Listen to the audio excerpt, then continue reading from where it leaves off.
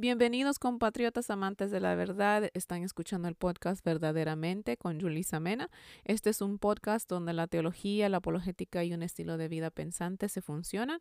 Muchas gracias de verdad por estar aquí.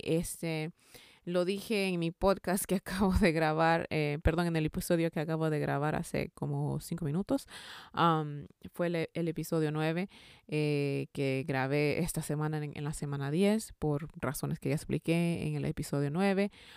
Pero estoy muy agradecida que tengo personas que me están escuchando desde Ecuador, desde España, desde Costa Rica. En realidad no me lo esperaba llegar hasta allá. Honestamente, simplemente pensaba que aquí unas 10 personas me escucharían tal vez y pues de verdad estoy demasiado agradecida y pues hoy en la semana 9 que fue la semana que no grabé, en la semana 10, ya grabé la semana 9, estoy perdida, ok, entremos a la semana 10.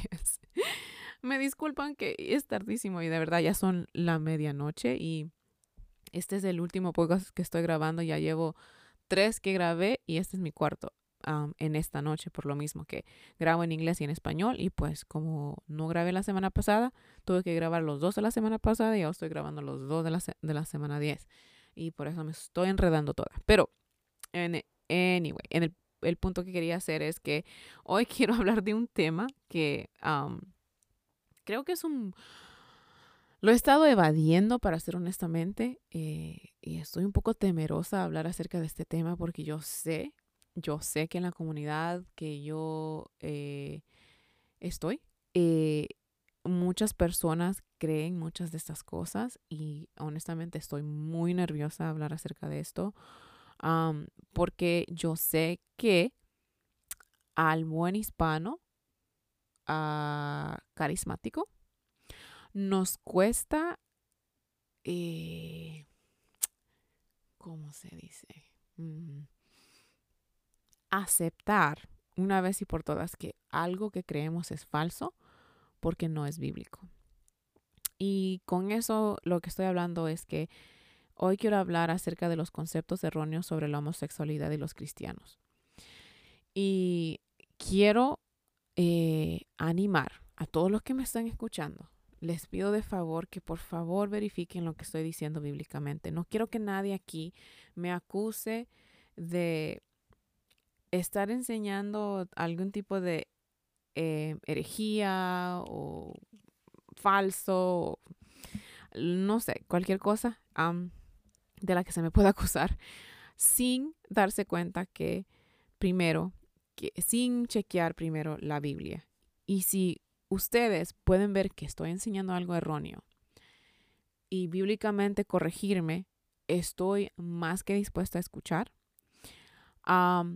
Pero puedo asegurarles que lo que voy a hablar, ¿ok?, son ideas falsas que no tienen ninguna fundación bíblica. Y voy a tratar de ser lo más clara posible, ¿ok? Estas ideas son ideas muy comunes entre los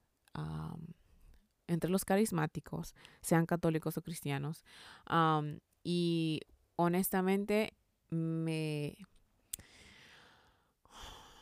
ha dolido mucho ver cómo personas han sido, básicamente se les ha quitado toda la esperanza de poder ser salvos por algunas ideas y conceptos que creemos que son completamente antibíblicos, y quisiera poder hablar acerca de esto. Entonces, lo que voy a hacer es hablar de 6 ideas que todavía he escuchado, que todavía he visto, y hablar acerca de el error ilógico detrás de ellas o la falta de fundación bíblica al declarar que son verdad. Y la primera es que los cristianos automáticamente odian a los homosexuales. Okay. Esta idea tal vez viene más de los homosexuales en contra de los cristianos, pero también quiero hablar acerca de cómo hay cristianos que en realidad hablan de los homosexuales como que si le tuvieran algún tipo de odio. Y el problema con eso es que el cristiano no puede odiar a alguien.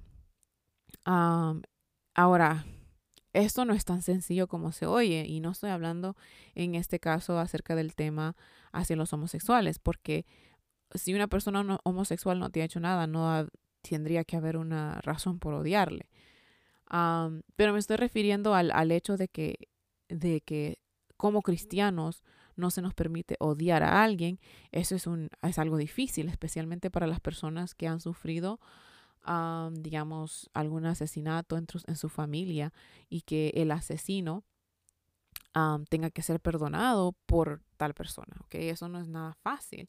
Entonces, esa expectativa de que el cristiano no puede odiar a alguien porque es lo que se nos demanda, puede ser fácil hasta cierto punto, si no se ha sufrido la ocasión para tener una razón de odiar a alguien.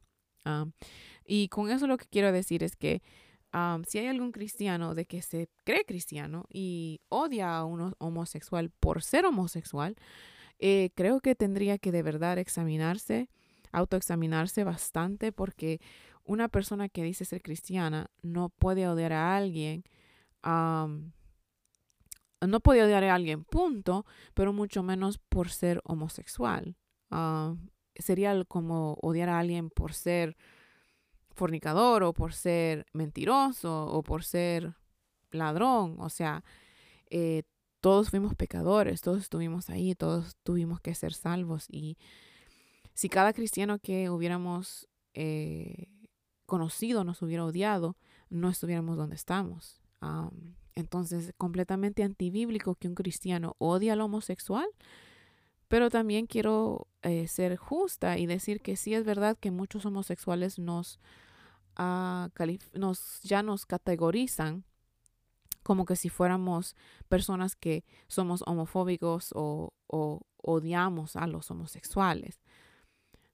Y honestamente, a veces entiendo, porque con las ideas de las que voy a hablar, que tenemos acerca de ellos, a veces como que no los culpo por cómo ellos piensan de nosotros, porque de verdad que las cosas que creemos acerca de este tema son tan antibíblicas, y no solamente eso, sino que van completamente en contra de cómo un cristiano debe actuar en cuanto a una persona que está en pecado, no importando qué pecado ese sea, incluyendo si es el homosexualismo. Entonces, quería decir eso. Y otra cosa que quería decir es que el cristiano en realidad no tiene permiso de odiar a nadie. Y si vemos la Biblia, Jesús nos manda inclusive a amar y a orar por nuestros enemigos. Y el argumento que Jesús hace, que me encantó ese argumento cuando lo leí, es muy excelente, es que dice él, bueno, si ustedes solo quieren a los que los quieren, ¿cuál es la diferencia entre un cristiano y una persona que no sea cristiana? Porque hasta una persona que no es cristiana puede amar a las personas que le aman de regreso. Eso no es nada difícil. Es natural amar a los que nos aman.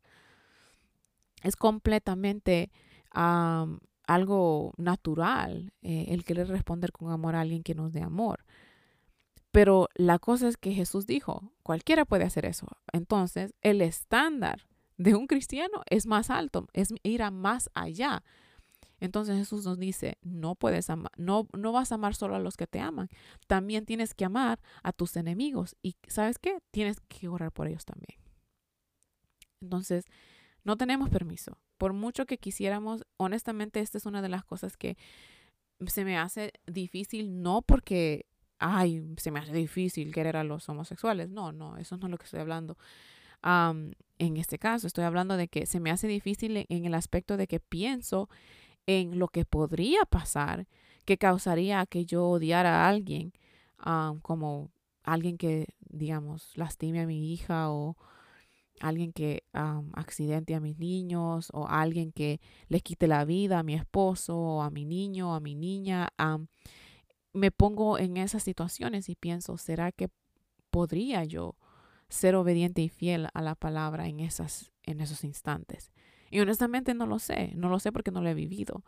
espero que sí, espero que le pueda ser fiel al Señor y poder proveer perdón y a poder alcanzar paz en algún momento acerca de la voluntad de Dios de tal cosa. Y espero que no, nunca me vaya a suceder, pero sí pienso en esos momentos. Pienso en que podría estar en una situación donde alguien haga algo, no a mí necesariamente, porque eso tal vez lo podría pasar más rápido, pero que alguien le hiciera algo a uno de mis seres amados, a mi esposo, a mi niña o a mi niño, y en realidad lo pienso muy difícil solo al pensarlo, así es que solo me puedo imaginar vivir eso.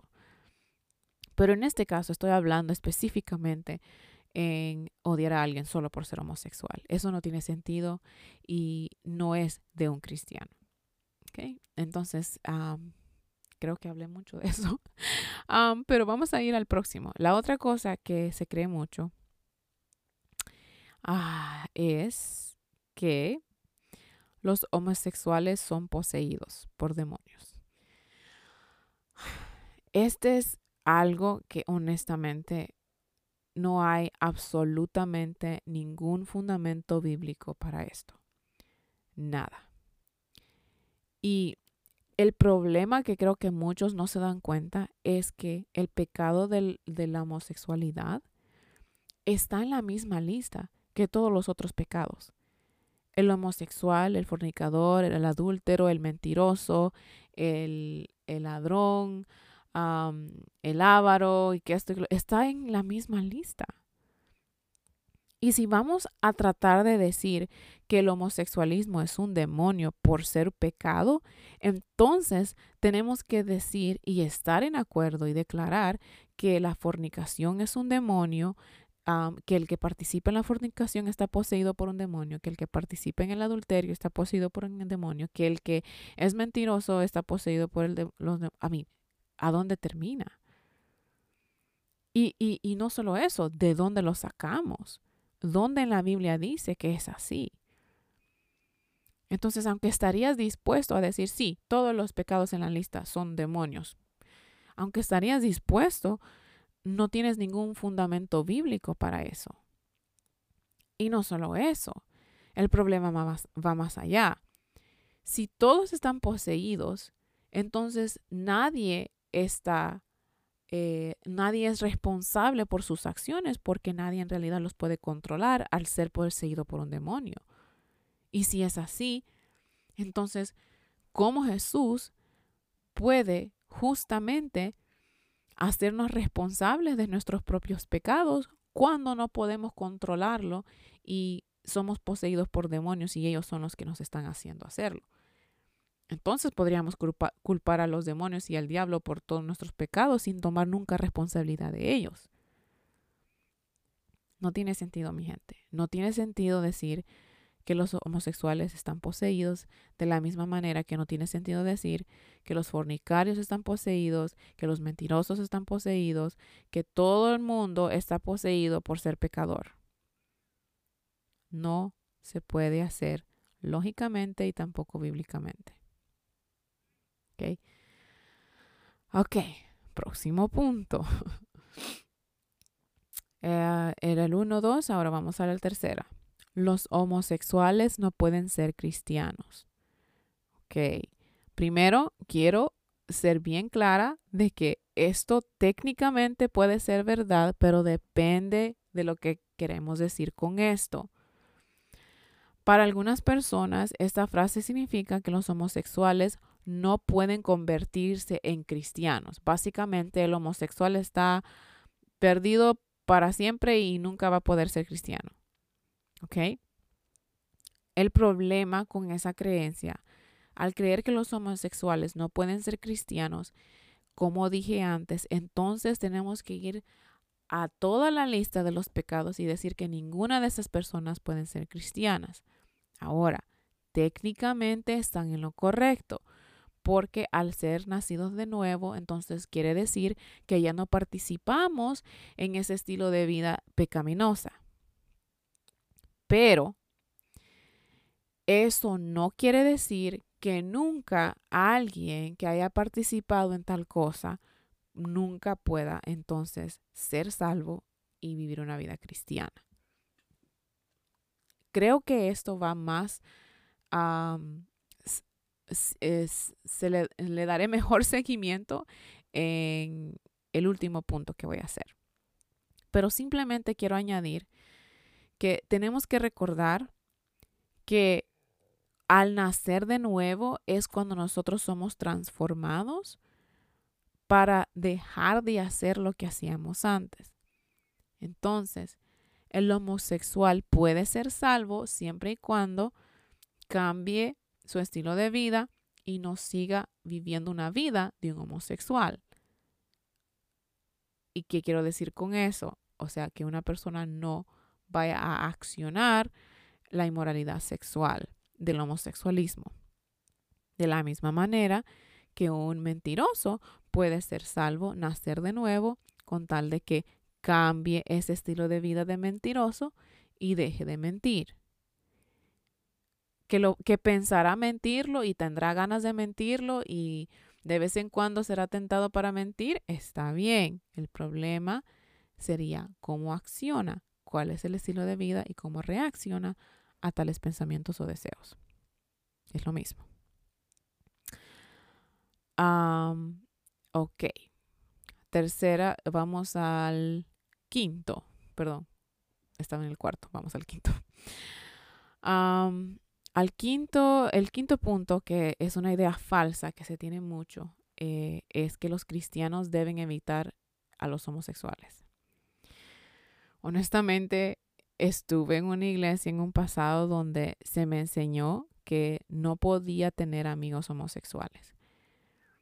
Y me da mucha tristeza que eso es todavía lo que se está enseñando en muchos lugares. Y no entiendo cómo esto puede tener sentido para el cristiano, porque si el deber del cristiano es hacer discípulos, pero es como que hacemos una excepción. Sí, podemos hacer discípulos en todo el mundo, excepto si es homosexual. Si es homosexual lo tenemos que evitar y evadir y no podemos hablarle. Eso no tiene sentido. Entonces, ¿cómo van a escuchar el evangelio? ¿Quién les va a hablar el evangelio si todos los cristianos deben de evadir o evitar a los homosexuales? Les estoy dando un poquito de tiempo para que piensen en eso. ¿Cómo es que Jesús nos mandó a que hiciéramos discípulos en todo el mundo y que de repente se le olvidó darnos ese clause, ¿verdad? En medio, como, sí, pueden hacer discípulos en todo el mundo, pero excepto si son homosexuales. Si son homosexuales, no les hablen, evítenlos. No entiendo. ¿Cómo van a escuchar el evangelio si nosotros no les hablamos el evangelio? ¿Cómo ellos van a poder escuchar el evangelio si nosotros no creamos amistades con tales personas? Y cuando digo amistades, no estoy hablando de que nos hagamos mejores amigos de ellos, ni que vayamos a hacer uña y mugre, y que vayamos y, durmamos en la misma cama y vamos a comer y hacer petties together. No estoy hablando de eso. No estoy hablando de eso. Pero sí es importante el que el cristiano le importe al homosexual lo suficiente como para poder hablarle, crear amistad con él, para poder presentar el evangelio. Es demasiado importante que entendamos que no tiene sentido que al homosexual se le tiene que evitar o evadir. Y de último, este es el más difícil para mí para poder no necesariamente explicarlo, pero es el que me da más temor que las personas no vayan a aceptar. Pero bueno, al fin y al cabo la Biblia es nuestra autoridad y es nuestra verdad. Si se vuelven cristianos los homosexuales, pensamos que su atracción por el mismo sexo ya no sucederá. Este es un grave concepto erróneo que tenemos acerca de una persona que esté combatiendo o batallando con la atracción al mismo sexo. Pensamos que cuando se convierten en cristianos ya son entre comillas, curados de eso y que ya no lo van a sentir. Y la manera en que me gusta explicar esto es que es de esta manera. Ok. La atracción al mismo sexo es una atracción física. Ok. Entonces, apartemos un poco el tema del homosexualismo y hablemos simplemente de una persona heterosexual. Okay. Esta persona heterosexual tiene atracción física hacia otra persona. Eso no se apaga. Esa atracción no se puede apagar. O sea, yo no puedo despertarme un día y decir, oh, voy a apagar la atracción que siento por los hombres, porque una mujer es atraída a los hombres. O un hombre que se despierte y diga, oh, voy a apagar mi atracción hacia las mujeres, porque un hombre es atraído a las mujeres. De la misma manera, si alguien está combatiendo con la atracción hacia el mismo sexo, eso no es una atracción física que se puede apagar. Eso no se va, entre comillas, curar o ir o sanar o no se puede orar para que se vaya ni nada por el estilo. Es como, es como que si, digamos, pensemos en otro pecado de inmoralidad sexual. Vaya. Supongamos que una persona que era fornicaria se convierte al cristianismo y con lo que esta persona batallaba era con el sexo casual, que siempre tenía sexo casual. Se convierte en cristiano. ¿Acaso esa persona no va a estar combatiendo, batallando con eso todo el tiempo? Obviamente que sí. El problema no es la atracción en sí. El problema es cómo se reacciona a tal atracción siendo obediente a la palabra de Dios. Una persona soltera que antes participaba en el sexo casualmente, siendo fornicario, si nace de nuevo siendo cristiano, entonces, aunque todavía sienta el deseo de ir a tener sexo casual, todavía no lo hace. Batalla con ese deseo, batalla con el sentimiento de querer ir a buscarlo y la inclinación, esa era la palabra que buscaba, la inclinación para ir a hacerlo, lo va a batallar, pero porque él quiere hacer la voluntad de Dios y de su palabra, no lo hará. De la misma manera, un homosexual que antes participaba en la vida homosexual y tenía relaciones con el mismo sexo, etcétera, al convertirse, al ser cristiano, su atracción por el mismo sexo no es que se va a desaparecer o se va a ir, estará allí. Pero el punto es que, aunque esté allí, esa persona decidirá serle obediente a la palabra del Señor, sujetarse a la voluntad de Dios y no lo hará. Es lo mismo. Y me da mucha tristeza, honestamente. Estaba escuchando el otro día una entrevista entre Sean McDowell y una muchacha que se me olvida el nombre de ella ahorita, pero ella escribió un libro que se llama Born Again This Way. Y es una muchacha lesbiana, era lesbiana, que ha estudiado mucho acerca de cómo la iglesia ha tratado los homosexuales, y ella hizo un punto muy importante y dijo, el problema de muchos cristianos es que piensan que al sernos cristianos ya se nos arregló la atracción al mismo sexo.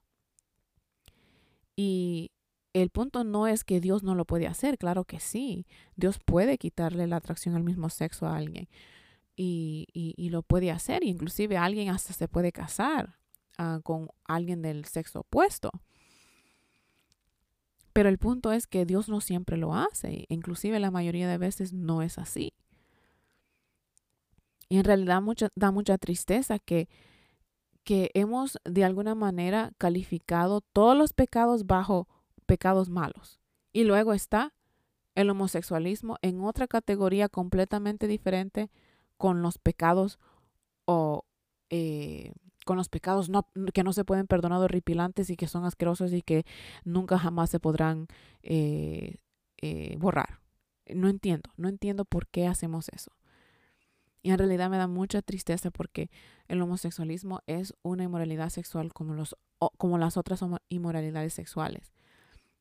Y alguien en un video hizo un punto muy excelente y dijo, no entiendo por qué al que se divorcia por cualquier razón no se le trata de la misma manera como a la persona que es homosexual en la iglesia. Y tiene razón.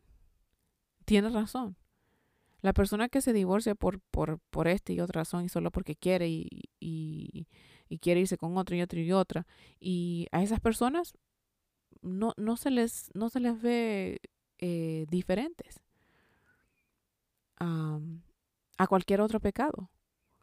Más sin embargo, si una persona homosexual viene, les acusamos de ser poseídos por demonios, queremos orar el homosexualismo hacia afuera o queremos curarlos o mandarlos a campamentos de convertimiento para que se les vaya el homosexualismo o para que se les vaya la atracción al mismo sexo.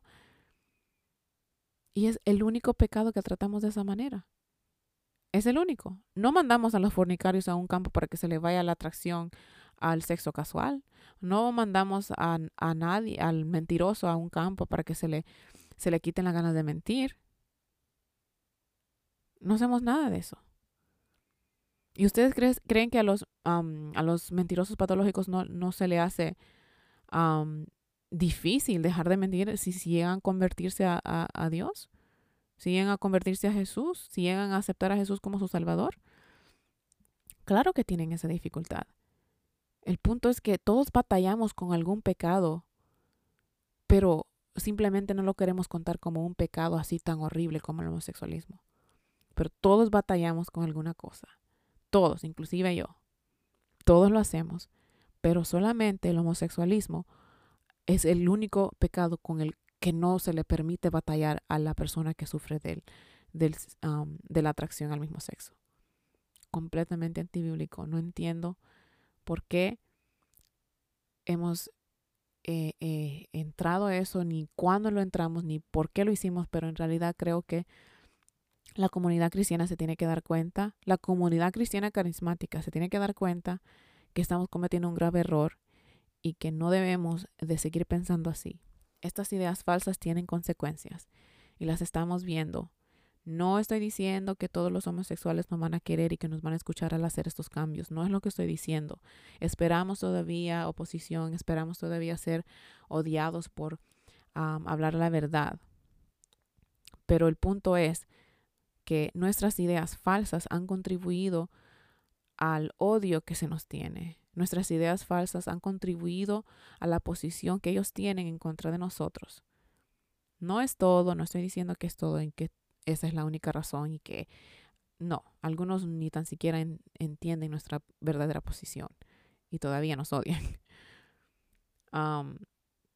Pero estas ideas falsas en realidad no han hecho nada bien a poder abrir oportunidades para comunicar el evangelio a las personas que son homosexuales.